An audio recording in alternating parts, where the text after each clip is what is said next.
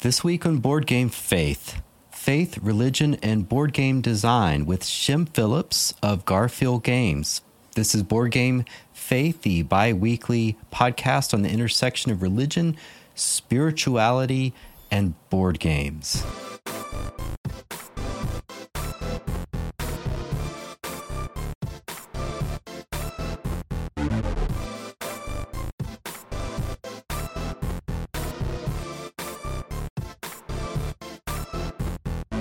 Hello and welcome. My name is Kevin. My name's Daniel. I guess I'm Shem Phillips. Yes. Welcome and thank you for making a little time for us. Yeah. And we wanted to chat a bit about your journey, both as your religious journey and your board game design journey, and especially inspiring your link from your testimonial at church maybe about a year ago or so. So we will link that in the links below. But I thought one question to start with, you like to do trilogies, which is kind of odd in board game design. That's kind of fair? Yeah, I'm okay to be called odd. That's fine. It's something I don't mean it in a bad way. Yeah, I mean, it's an interesting thing. And what I've found playing them, is it almost feels like an iteration, like you're playing with a design bit and then you change to a different location and a different interest. Is that fair, or is there any thought there, or why trilogies? Yeah, I kind of stumbled into it with shipwrights, and then people were asking for is there another game coming about raiding with these ships? And that led me to the trilogy kind of model. And then with the West and the South, we were far more intentional. So it is very much like with architects, we discovered this virtue, corruption kind of mechanical theme, I guess you could say, in the game. And we thought we could explore this more with future games. So we had the corruption and the debts that came in Paladins, and then even the deeds and the good stuff that came with Viscounts. So it allows us to kind of play in that similar mechanical space, but still design a fresh game. So it's fun for us because we can kind of enjoy that game, I guess that world, a bit more longer than just here's a one-off game. Yeah. Mm-hmm. Mm-hmm. Right. Do you find that you might have like a mechanism that you'd want to try in a game, but you think, oh, well, we're going to have another game, so we can push that off to the next one? Yeah, it's totally how it could work. I'm not sure if there's an example of that, but I think with the virtue kind of stuff, especially, there's probably things we go, oh, that doesn't quite work, and then maybe later down the line, you're like, actually, that idea we had a while ago could work for this one. Yeah. That happens in all our games anyway. We've got there's one mechanism we have, which we tried it in Paladins, we tried it in Viscounts, we tried it in Wayfarers. And we haven't even used it yet, but we've got this idea of this kind of training your workers type mechanism that one day it'll make it into a game, but not yet. So it hasn't made the final cut in any of the games? No. One day. Okay. Yeah. It's almost like a book, right? Like you have different little bits that didn't work, and then you save it for the next one, right? And even the expansions are a bit of an iteration, like playing with some of the ideas. So expansions are fun. They're more of a service to the fans than us trying to make something new, but it is fun to go back a year or two later and revisit a design and think, how would we make this better now with all the additional plays we've had and the fun we've had with the game since. Yeah.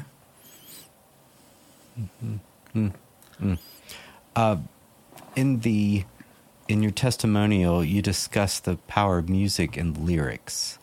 So I don't know if you'd want to say a bit more about, what's the role of music and lyrics in your life today? Yeah, I'm a big music fan.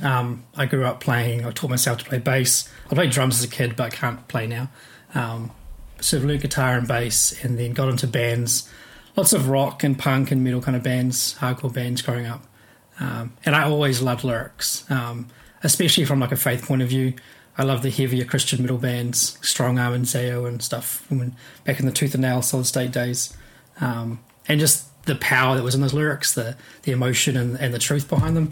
I always clung to those. So even now, still, I just love listening to songs that have real powerful lyrics. I still like music just for music as well. There's some bands I listen to that have terrible lyrics. But when there's really good lyrics, it just makes the song that much better. So I've always gravitated towards any kind of poetic writing that has that gets the emotions going, gets the feeling going. I don't know. I always enjoyed it. It's not a creative endeavor like board game design, I guess. Similar kind of thing. Yeah, because you write music as well too, right? Not so much these days, but yeah, I still enjoy writing when I do. Yeah. Yeah. I wanted to ask in this testimonial that we're talking about, this wonderful sermon that's online that you give at your church. Yeah, you talk about you describe yourself as a nerd lyric, a lyric nerd, or a nerd lyric, a lyric nerd. Nerd lyric is something else. And I love that because that's something we talk about in our family sometimes too. That just give me a good lyric, and it can cover up, it can make up for a lot of other things in the song. But I just you mentioned a few, but I was wondering, are there some artists or bands that are kind of the pinnacle of good lyric writing for you that you especially definitely admire their abilities to turn some good lyrics? Yeah, so in the Christian music space, My Epic are one of the best bands. That their lyrics are amazing. My Epic, they're kind of like a alternative rock kind of style band. Very biblical. You feel like you're listening to scripture, basically. Strong Arm is one of my favorite old time Christian hardcore bands. Their lyrics are just bonkers, so good. And then for more creative stuff, the band Me Without You I really love.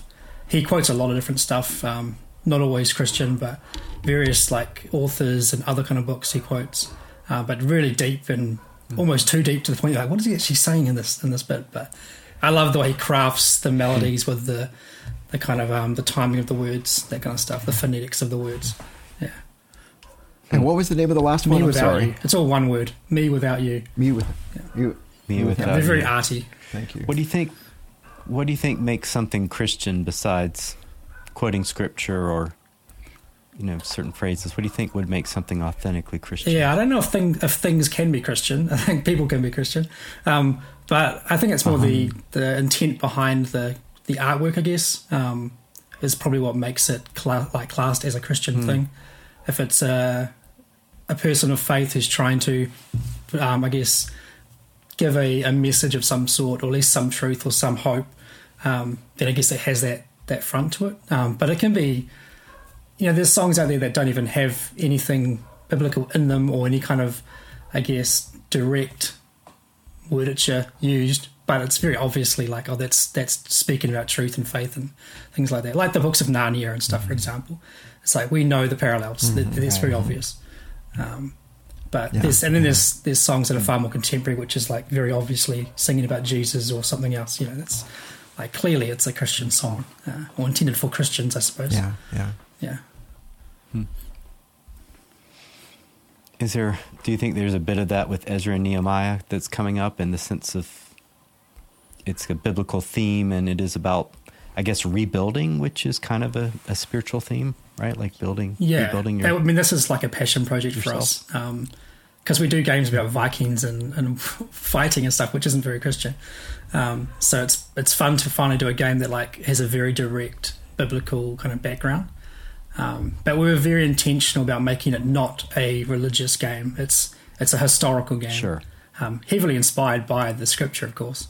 But we wanted to make sure it didn't isolate people or cut people out saying, oh, they don't want that game because it's a Bible game or a Christian game or a Jewish game. So we've tested it a lot and given it to people who aren't of any faith, and they've enjoyed it because it's a solid game and it's an interesting theme, regardless of your beliefs. So, but I couldn't shy away. The introduction to the game is like paraphrased from scripture. So, like we're not hiding it, but we're also not throwing it in people's faces as well. Yeah. If I'm asked, did you decide to make a Bible themed game first, and then kind of find a story, books in the Bible that you thought would fit that well, or was Ezra and Nehemiah first, and you just thought, oh, we got to make a game about Ezra and Nehemiah? Well, it's in our ancient anthology line, so we've done 3 games in that line already, which is set in the Scythians, the sort of the late Romans, almost English, and the Chinese. So we were looking for new civilizations to kind of build games around, and about 10 plus years ago, I had been working on a game called Nehemiah, because I want to do a game in that theme. It's hard to find good biblical stories that aren't about human failure, because most of them are. It's about us struggling and God. Oh, that would preach. And God basically coming through. That's a good point. So even though there is a lot of bad stuff that Ezra and Nehemiah do towards the end of the books, they make stupid decisions. There is still this humans doing good things. They're building stuff. They're creating stuff, which is easy to gamify. It's hard to gamify you all failed, so God will pick up the pieces for you. That's so it's a great game. Right. It's a great story for a game, I guess. That's the best way to put it. No, I think it's really ingenious because it is biblical. It is a clear Euro game because you're building something. And it's a story of a people that are trying to rebuild. But you could also take it as a message of rebuilding your soul, rebuilding yourself, rebuilding your beliefs. So it really translates in all sorts of avenues. So I think it's great. I love that insight about there aren't a lot of stories in the Bible about because you're right. I mean, games, we've talked about this in other episodes, games, very often are kind of like these adventures in agency, right? Trying to kind of explore kind of your ability to do this or try this new ability or whatever. And you're right. You can't really build a game around, I'm powerless and vulnerable, that's a great point, which a lot of biblical stories are about, kind of the powerlessness and the vulnerability of the characters in the story. There's always heroes that pop up, you got the Joshua stories and Moses and stuff. You could do games around that, but there's so much reason why, there's so much failure in those stories still.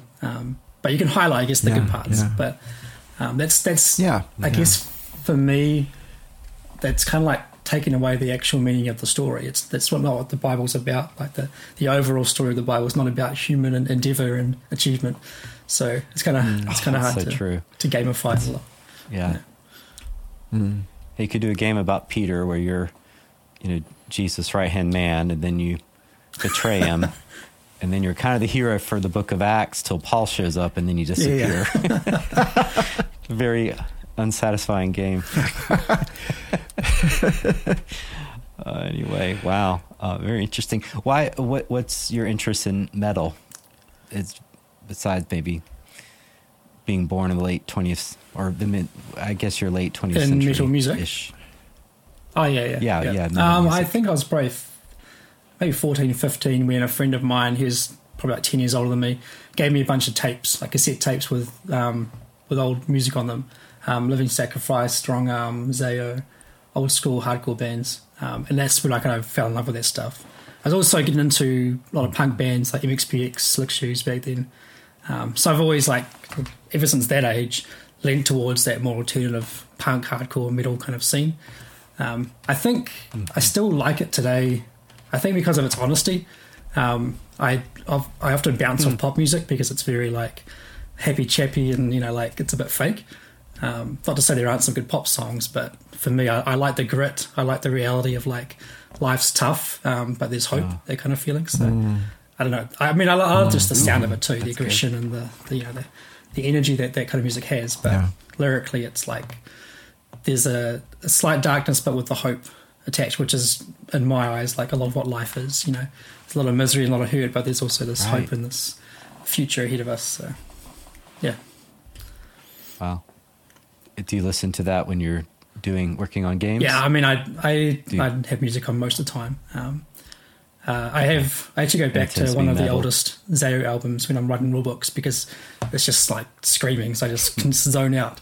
And it's that nostalgic, I know the songs so well I don't have to think about them, so I can just write rule books while I'm listening to, So so the lyrics don't make their way into the rule books. Yeah, I guess I'm not trying to figure them out because I know what they are and they just kind of fly over me. Yeah. Right. Whereas I'm listening to more modern stuff that I'm into right now, I'm probably trying to listen to it more and focus on it because I'm enjoying the new kind of sounds. Yeah. I can see that. Wow. What's your favorite type of music, Daniel? Genre? Oh my goodness, my favorite type of music genre. Oh, there's so much that I like. I do enjoy a bit of metal myself. You do? Yeah. Really?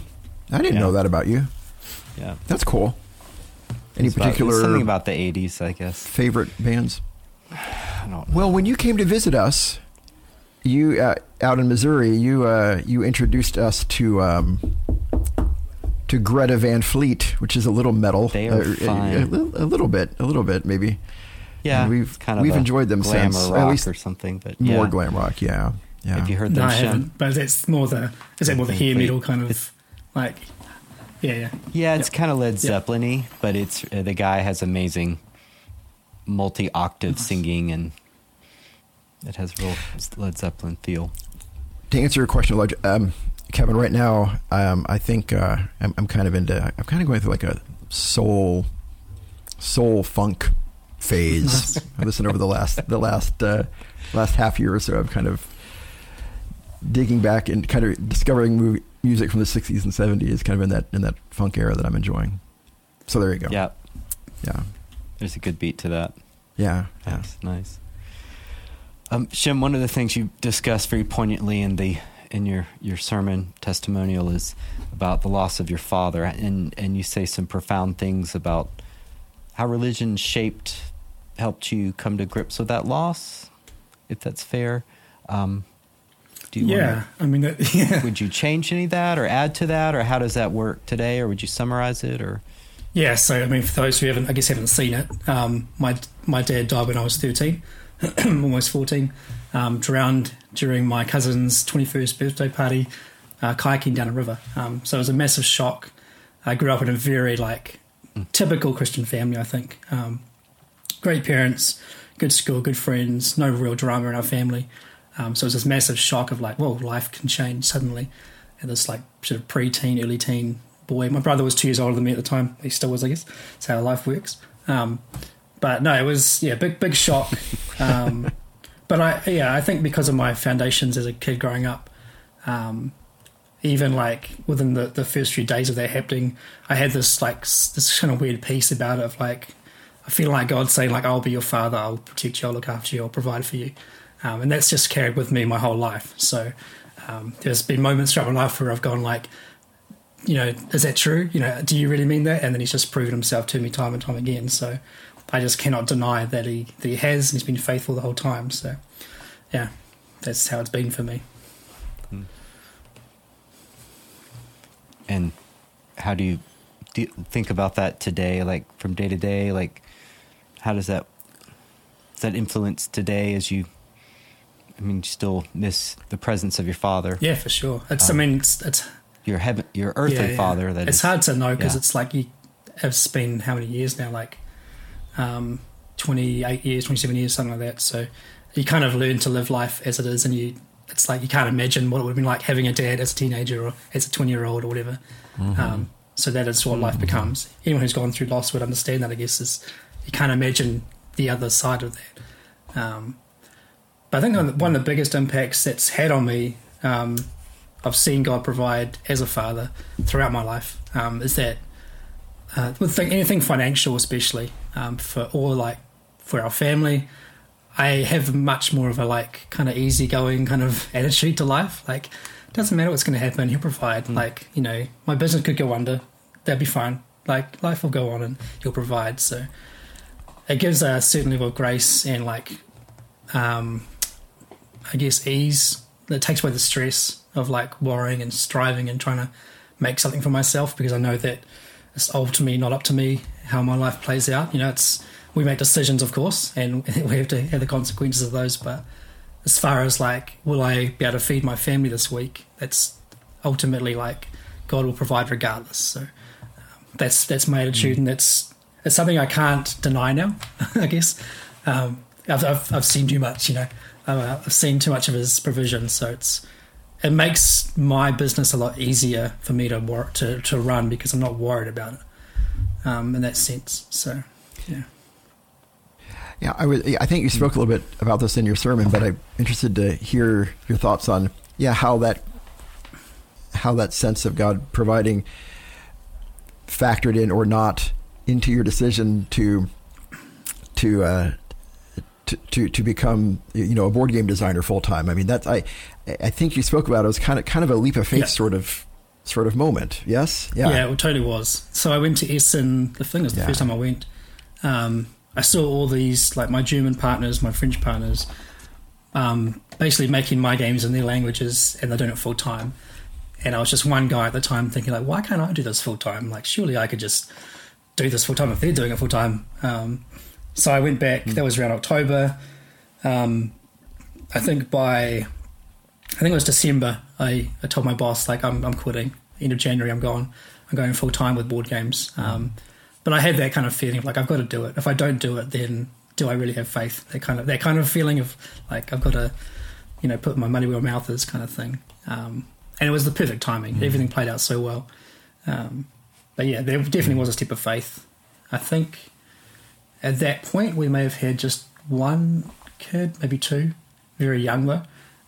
So there was a lot of risk in that kind of thing. But in the back of my head, I thought, well, if it all fails, I'll just go back to McDonald's and I'll start flipping burgers. So I knew that whatever happened, there'd be something else to fall back to, I guess. But it was worth risking my current job to see, let's see if this plays out. And yeah, it definitely was that step of faith kind of moment for sure.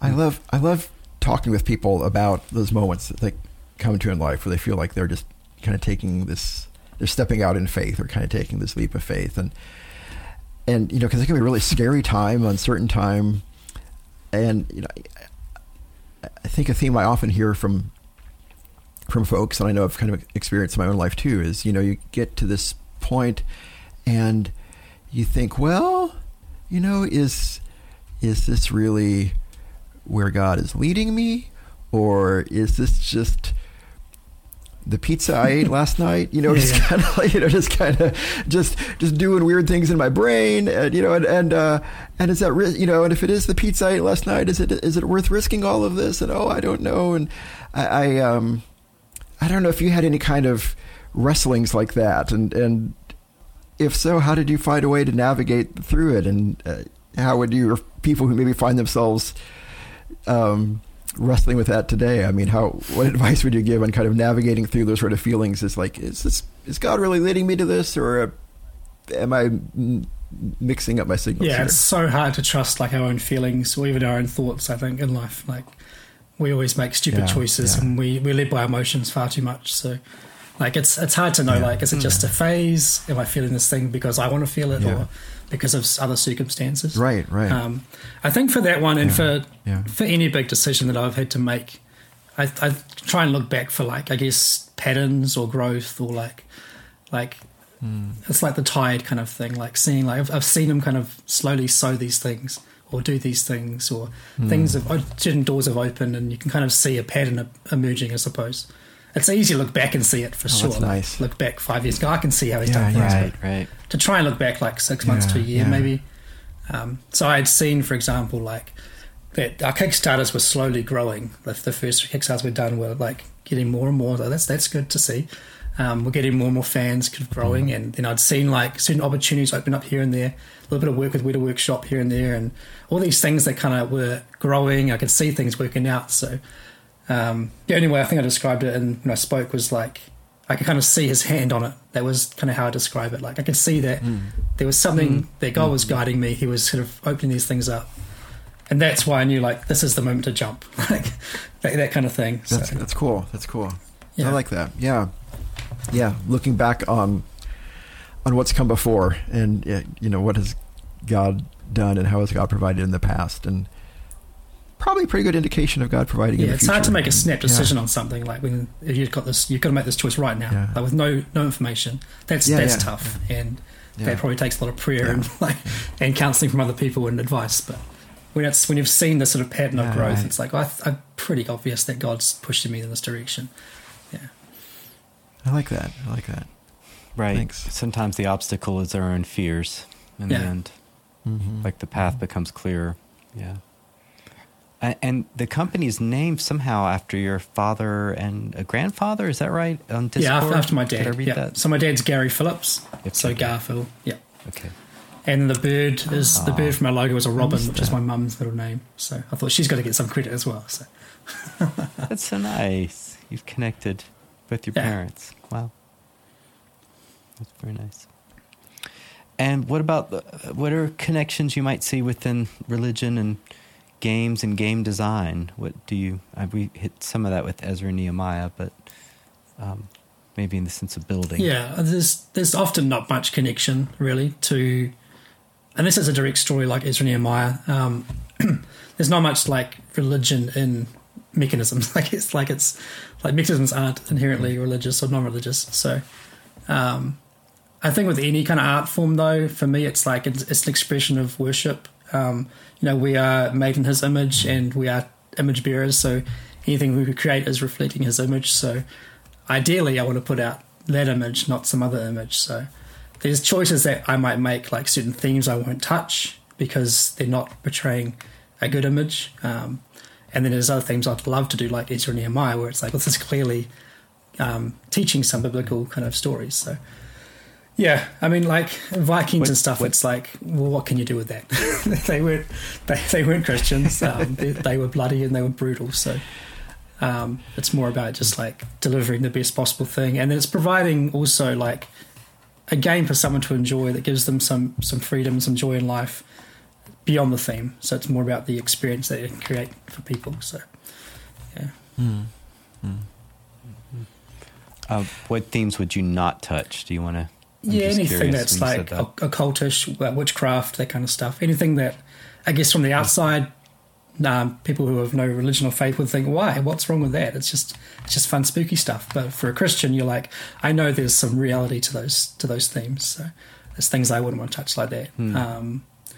I don't mind like high fantasy. I don't mind things with like wizards and stuff, Lord of the Rings kind of stuff, because I guess in my mindset that is fantasy. But when it comes down to like more reality based like spiritual stuff, that's where I'm like, no, I don't want to touch that kind of stuff. Yeah, or anything gory or like overly sexual, that kind of stuff. It's just, why would I want to play around with that kind of stuff? Why would I want my kids seeing that stuff on my board game shelves, so yeah. Right. You mentioned kind of exploring themes and games, and early in the episode you talked about I forget now. I love it, but is it called corruption? Yep. Corruption and virtue in architects that they just developed in later games as well. But I mean, I know when I play architects, that's it's kind of almost like a little meditation piece. It's like well, ethically, what kind of person do I want to be? What kind of morally, what kind of, and I don't know if that was kind of an intentional, but it's almost kind of invitational and like inviting the players to think about, like how they want to interact with the world and what kind of person they want to be in the world. And I don't know. Anyway, it kind of that's how it strikes me. But I've appreciated and found that delightful, the invitation of. I've found some funny situations where of that mechanism. My more like very Christian friends will just go straight into corruption, be as evil as possible, and bite the black market all the time. And they've got these friends who are like atheists or non-believers, and they will just go very virtuous. It's like we're just switching roles here. Mm-hmm. Is that what's going on? Is that what board games are for? Just for us to like try stuff we wouldn't try in real life? I don't know. Right.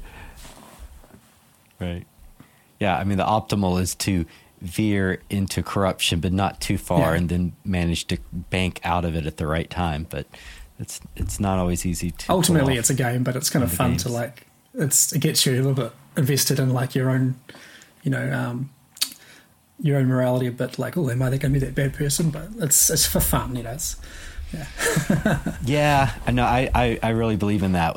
If I'm playing a game or like a role playing game, I definitely want to be someone very different because that's my chance. Yeah, I think that's the idea of playing, right? Yeah. Interesting that I would never do in real life. It's as I mentioned before. That's why I like Bunny Kingdom, because I have never been a bunny overlord before. So I'm just it's good. Right. My goodness. I've got this comment to read here, but any other last questions, thoughts? From either Daniel or Shem? Where does that name Shem come from? It's one of Noah's sons. Do you know?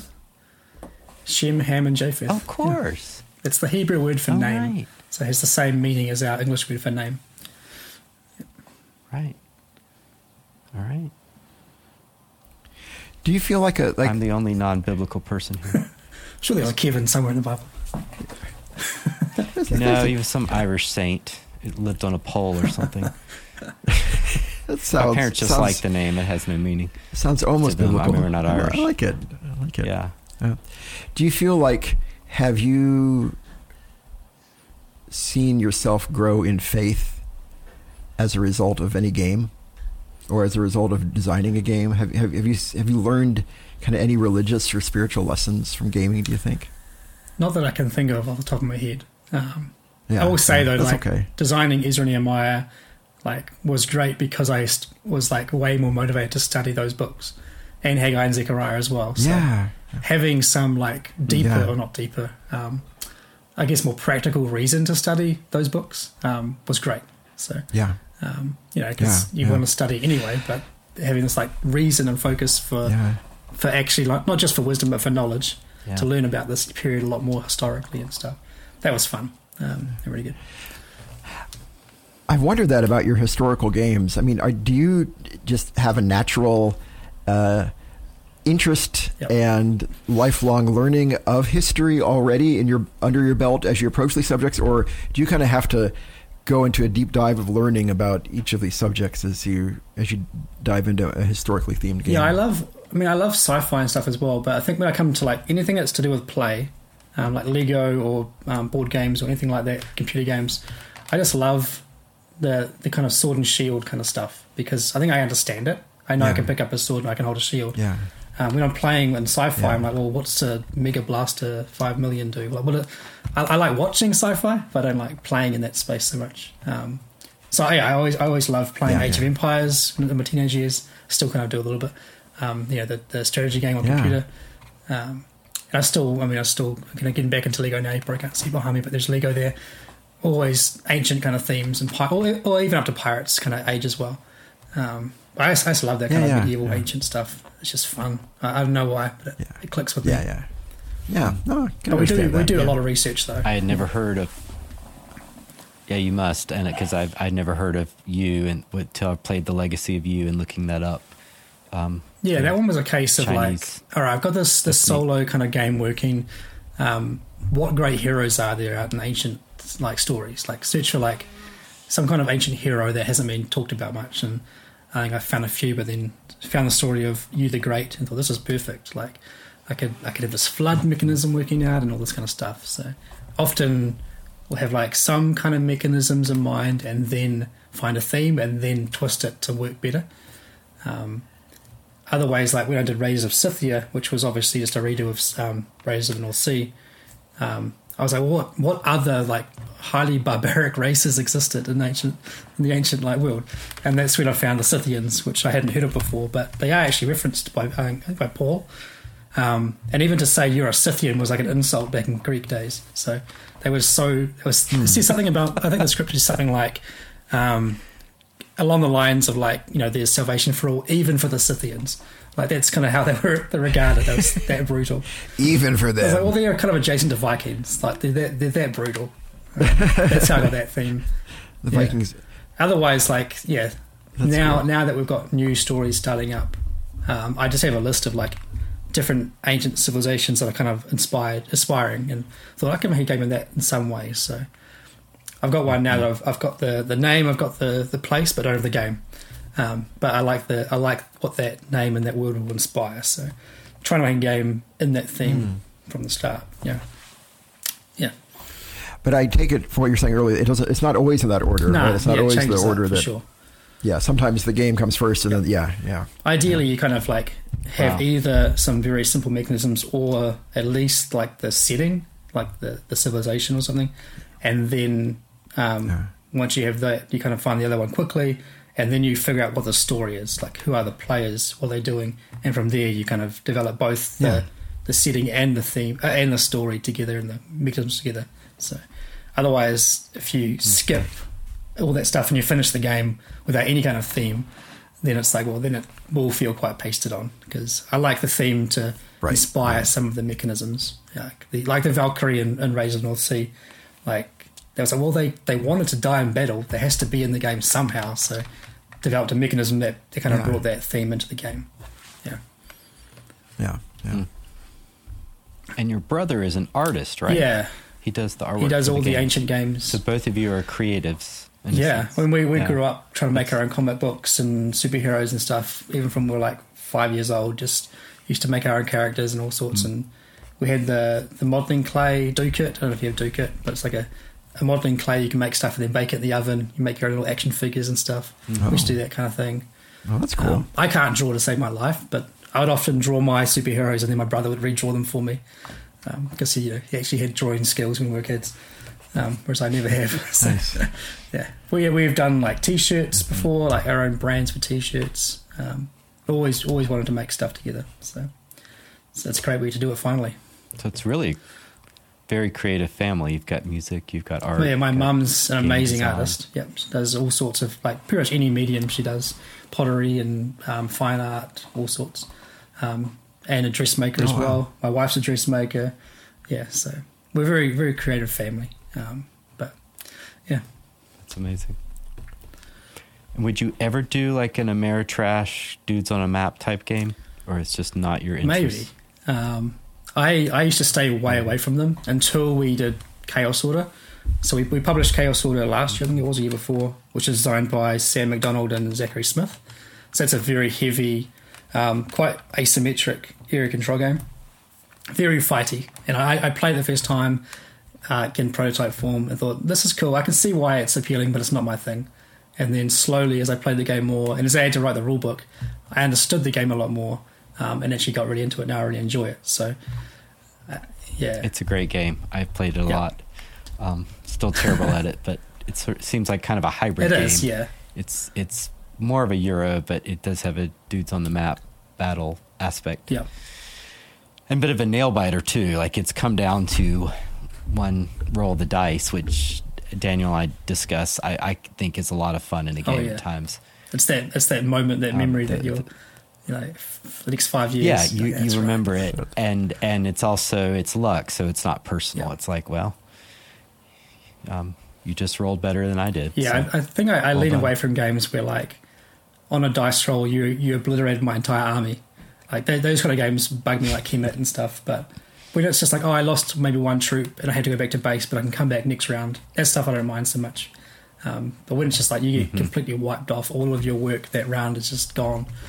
That's from, like, I get salty a little bit. But I actually did a video on it for Chaos Order. It was titled "Will a Eurogamer Enjoy Chaos Order?" And I kind of go into like why I ended up liking it in the end. A lot of it was my own. Like, I realized I was way too salty and way too like invested in the game. I needed to relax and just like go, you know what, it's okay. Because Eurogamers can be very competitive, but you don't realize it because it's all friendly environment. But as soon as those players get on an area control game, they get very angry and very like I must win. So a lot of it was like soul searching to see like why do I get so angry when I play these games? So yeah. Yeah, and it's partly the role of luck, I guess. Yeah, and I think and also just being outsmarted by the players. In an engine building game like a Euro game, I can lose the game but still see all the stuff I achieved and go, I did it right. I did this thing and this thing, and you kind of see what you built. In a more Ameritrash combat game, like you either win or you lose, and when you lose, you can see all the defeat in front of you and how poorly you played. And it's usually because the other players outsmarted you. They were better. Maybe there was some luck in there as well. But a lot of those games, it's more about like moving into that perfect position and then like betting your odds and that kind of stuff. And I'm just not that good at that kind of game. So when I lose, I'm like, it's clearly that I was the worst player. Yeah. Daniel, have you tried Wayfarers yet? I haven't. I really want to. I'll sorry. It's a point of shame. It's my favorite of Shem's designs. I've heard such good things about it. But what I like is, as Shem said, you come away, you feel smart even when you lost, just because you can see what you did. Like it has a real, it's just something really magical about it. And I just like the going around the board sense of, it's the one I And it's a great solo game too. It's a hard game to learn and hard game to teach. I found that out. I had to teach it 3 times back to back at a convention, and I was like, I don't like teaching this game. Whereas I taught scholars like about 15 times at Essen and really enjoyed it. So, yeah, Wayfarers has a big upfront teach, but once you get into it, it's quite simple. So that first hurdle. Yeah, I tried to teach Jenny, my wife Jenny, Wayfarers, and she just looked at me like, "You've got to be kidding." Hard one. It's just not her type. She'll play some games, but that was. As you said, it's very upfront, and it was too much. I have to pick the right. Once you've time. got it, it's as simple as architects. It's that easy. Just very simple turns. Yeah. Especially because you're matching the little symbols. So once you realize the matching aspect. Next time we get together, Kevin, bring Wayfarers. We gotta. I can. If I leave now, I'll be there in 20 hours. I will look forward to it. I look forward to it. Yes. Yeah, I did a big drive across America trip, Shem. So to visit Daniel in an electric vehicle. So half the time was trying to find a charger, but it was still fun. Nice. Yeah. So as we're recording it right now, Kevin, I'm 1 hour behind Kevin, and you're like, are you 14, 15 hours? Yeah, it's almost 1 p.m. on Tuesday. Yeah. Wow. Tuesday. Wow.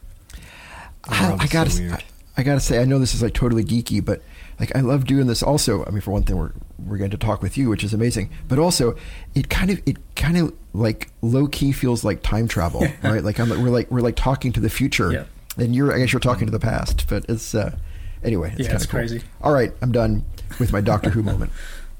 Right. All right. Here's a lovely comment from one of our listeners online. I'll read to you. From @JohnGlenn. This is through our little Discord channel page server thing. So John writes, I'm so thrilled to hear you'll be speaking with Shem Phillips. I played Legacy of You over the summer during a very difficult time for me. My sister just passed away in the spring after a long and agonizing struggle with cancer. There wasn't enough time to properly say goodbye, as anyone who has been through such an ordeal can testify. It was and is very painful.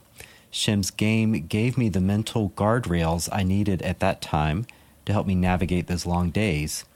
In Legacy of You, the floodwaters coming in from one side and the barbarians attacking from the other so aptly portrayed my personal struggle, the overwhelming void of her absence against the many lingering regrets. John's a fantastic writer, by the way, obviously. I do not know this person, but he writes, little by little, one campaign after another, winning some, losing others, I began to feel my own floodwaters subsiding and my own barbarians retreating, enough to at least gain some balance once again. Words alone cannot express my gratitude, but please tell Shem how grateful I am for all his hard work on Legacy of You, arguably one of the best solo game experiences of all time, regardless of platform. The game's mechanics and resources are so wonderful, tight, and the decisions so well tuned to the theme. I can only say bravo and, of course, encore. One day, God willing, I will see my sister again, and she will tell me that, in fact, Legacy of You wasn't a solo game because I wasn't playing alone. Wow. That's really it's pretty lovely. Amazing. And humbling as well. Yeah. Thanks for sharing that. That's it's incredible. I'll send that to you in a print form. Those kind of stories. I've heard a few of those, not too many, but of people like playing in hospital beds and things where they're suffering with something, and it's kind of makes it very real. We do this stuff for fun and it's all enjoyable and generally very happy chappy, and then when someone's like, this game helped me through this very difficult time, that's like, wow, that's that makes it worthwhile for sure. Knowing that some cardboard and some wood and some rules could give someone joy at a real horrible time. So yeah, that's pretty amazing. And you made this thing, I guess, a year or 2 years ago, and as it filters out into the real world, it has all these impacts that you I think can't going foresee. back to what you asked at the very start about how do you kind of, I guess, bring faith into board game design, or is there any kind of relationship between faith and design? I guess this is the part of it that is kind of where I feel it is that like, it's my hope, I guess, that at least God will be working through me, through my creativity, even though it's not a Christian theme or anything. Hopefully that God's using my gift to then minister to someone else through that cardboard and through that wood and those rules. Which, yeah, that's amazing. So, yeah. Awesome. Well, Shem, people can find you on YouTube and on the Discord server for Garfield Games. Any other connections you want to mention? I think if you go to garfield.com, you'll find links to all that kind of stuff quite easily. Yeah. Right. Okay. Very good. Daniel, any last thoughts?